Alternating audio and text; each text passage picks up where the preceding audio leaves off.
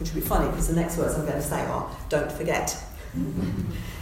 Don't forget seems to be that runs through all of those lessons that Moses in particular is saying to the Israelites. Do not forget. If we'd read the whole chapter, he says it over and over and over again. Do not forget. And of course, what is it that they are not to forget? They're not to forget God's care for them as they travelled through the wilderness, through that vast and dreadful desert, it said in the reading, didn't it? They're not to forget that care. However well or otherwise they had behaved while they were travelling through that, they need to think and remember that God has promised them a land that they can enter and live in well. And that's what he's telling them about when he talks about this great land where food's going to grow and things are not going to be scarce. Wheat, barley, vines, figs, pomegranates, olive oil and honey. To us there may be an odd combination of things, but if they're the things that grow in your land, and actually, let's face it, they're all the constituents of the really good, healthy Mediterranean diet that we're all encouraged to eat, then those are the things you're going to eat, aren't they? Even the rocks themselves, he says, are going to yield good things. Iron and copper will be able to be dug from them.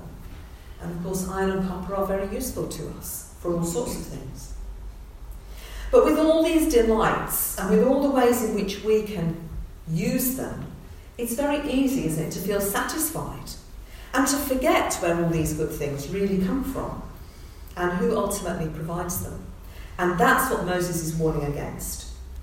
He says the first thing you should do, verse 10, is to praise the Lord for his goodness, for the fact that we've got those things. Why? Because otherwise you might become proud as you see your things increasing before you. The large barns, the fine houses, the more herds, the more flocks, the more income. And what do they say about pride? Comes before a fall, maybe? And in this case, it will be the fall of not remembering the journey that God has travelled with the Israelites to take them, to set them free from Egypt and all its slavery. Moses is stressing to them that it's God who gives them, and of course therefore also us today, the ability to produce the wealth, be it the cash, the food, the material things, whatever. And he goes on to say that if we forget that it's God that does this, it's almost as if we've turned to follow other gods and worship them. It's a real danger, Moses warns. Don't be tempted. Oh, look at what I've done. See what I've produced. And it's all my own effort, my achievement, my skill, my good planning that's done it. And suddenly, we are following the God called me. So harvest, I think, is useful for us in just the same way as Moses' pep talk was for the Israelites all those years ago. It reminds us that everything we have, all the things here, even the cardboard in the ready oats, he was supposed to buy ready bread. Couldn't find it. Okay, I'll let you off then. But interesting, isn't it? Look, orange box, what colour boxes do ready bread come in? Orange boxes. A bit sneaky, some of these supermarkets, aren't they? This is all reminding us that all this stuff comes from the God who creates, who sustains, and who continues to do so. Now, most of us, I think probably all of us, have a home that we live in. When we eat, we are generally satisfied. And if not, Tesco's is just opposite the Good Shepherd Church. We might not have herds and flocks, but I guess some of us will have at least some kind of savings. And they will probably have increased maybe a little tiny bit over time.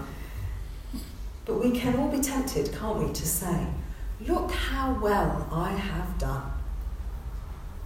Now, I don't know whether I've told you this before, but I'm knitting a jumper at the moment, a black and red striped jumper for my granddaughter, who belongs to a bonfire society. And this black and red striped jumper is taking me a bit of time because it's black and red. But it would be very easy for me to look at it and say, look what I've done. Whereas actually I was saying, oh, for goodness sake, how long is it going to be before I finish this? But do you see what I mean? It's very easy, isn't it, for us to look at something we've done and think, oh, look at what I've done. I'm the one who's done that. I've planned that. I've made that happen. If God hadn't created sheep and the way that their wool works, then I wouldn't have the will to knit the jumper. So it's not mine at all, is it, in that sense? When we forget what God has given to us, when we lose sight of our reliance on him and forget to thank him for all that we have, when we forget that actually it really does all come from him, and we subtly begin to assume that it comes from within us, that we've created everything ourselves, then we start to believe that we can do whatever we want. And maybe that's part of the problem in our society today. Right as high as government, we can do what we want. But of course, while we are striving for better conditions and benefits for ourselves, the rest of the world fades into the background, and those who have nothing in particular are forgotten, along, of course, with the God who created them and loves them. These two readings we've had today are warnings, I think, about our priorities.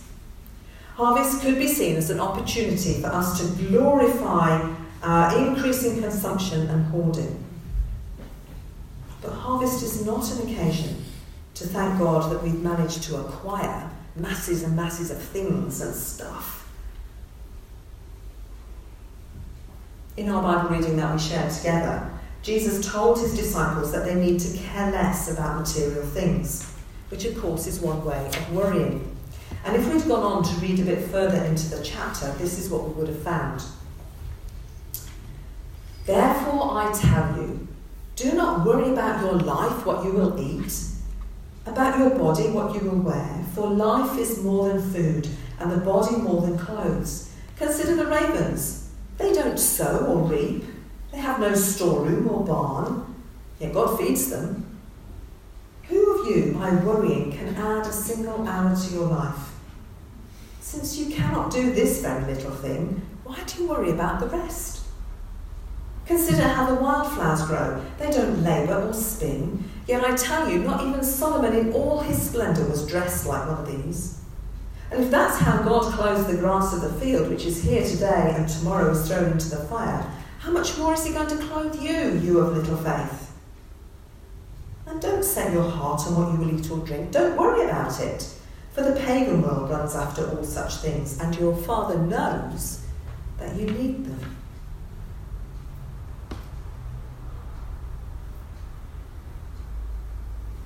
So what Jesus really wants is his disciples to stop worrying and to live life well and to live it well with him. Remember John 10:10. I have come that they might have life and have it to the full. The trouble is, most of us, at some point or another, will spend lots of time working hard and worrying. So today, while we enjoy harvest and thank God for it, I want to suggest we've got a moment to consider life's priorities, what really matters. The pace of life is now so fast. The latest products are brought to the market so quickly, and you just listen to Andrew's list for his shopping, for goodness sake, that we can always feel out of date and that we need to replace everything. Yet even at the time of Jesus, he knew that people had the same issues of work and worry, and work and worry, and work and worry, that vicious cycle that we can get ourselves into. Jesus knew, and just like Moses warned the Israelites, that forgetting God's goodness and instead toiling for the latest material goods that actually bring no increase in satisfaction to any society, no matter how much we acquire, no matter how many material things we have, no matter how much money, enough is always a bit more than we already have, isn't it? Well, the advertisers would have us believe that. The pursuit of happiness in the acquisition of things is always a road to dissatisfaction, it seems to me. What a paradox. The more we seek to be happy through acquiring such things, the less happy we are. The Christian message that the pursuit of happiness through amassing things is only ever going to bring ruin, I think. It's a curious fact, isn't it, that contrary to our wealth-bringing happiness, it probably brings impoverishment, or it can, to our soul. Funnily enough, the opposite is the exact case. The more we give to others, the more happiness we receive ourselves. Giving to others is something which we learn from our Lord Jesus Christ. He had no possessions. He gave up everything he had. He even gave his life for others. And surely it's his model as Christians that we seek to copy. So for me, the challenge of these two readings today, the Old Testament reading from Deuteronomy where Moses is challenging the Israelites to not forget God, to remember that it's God that's got them to where they are. And the story about the chap, the rich farmer who built all those enormous barns, but then died. The challenge of those readings is what can I, what can you, what can we do? How can we ensure that we don't forget God and his provision for us? And then, what difference is that going to make to the way we behave towards others with the things that we do have?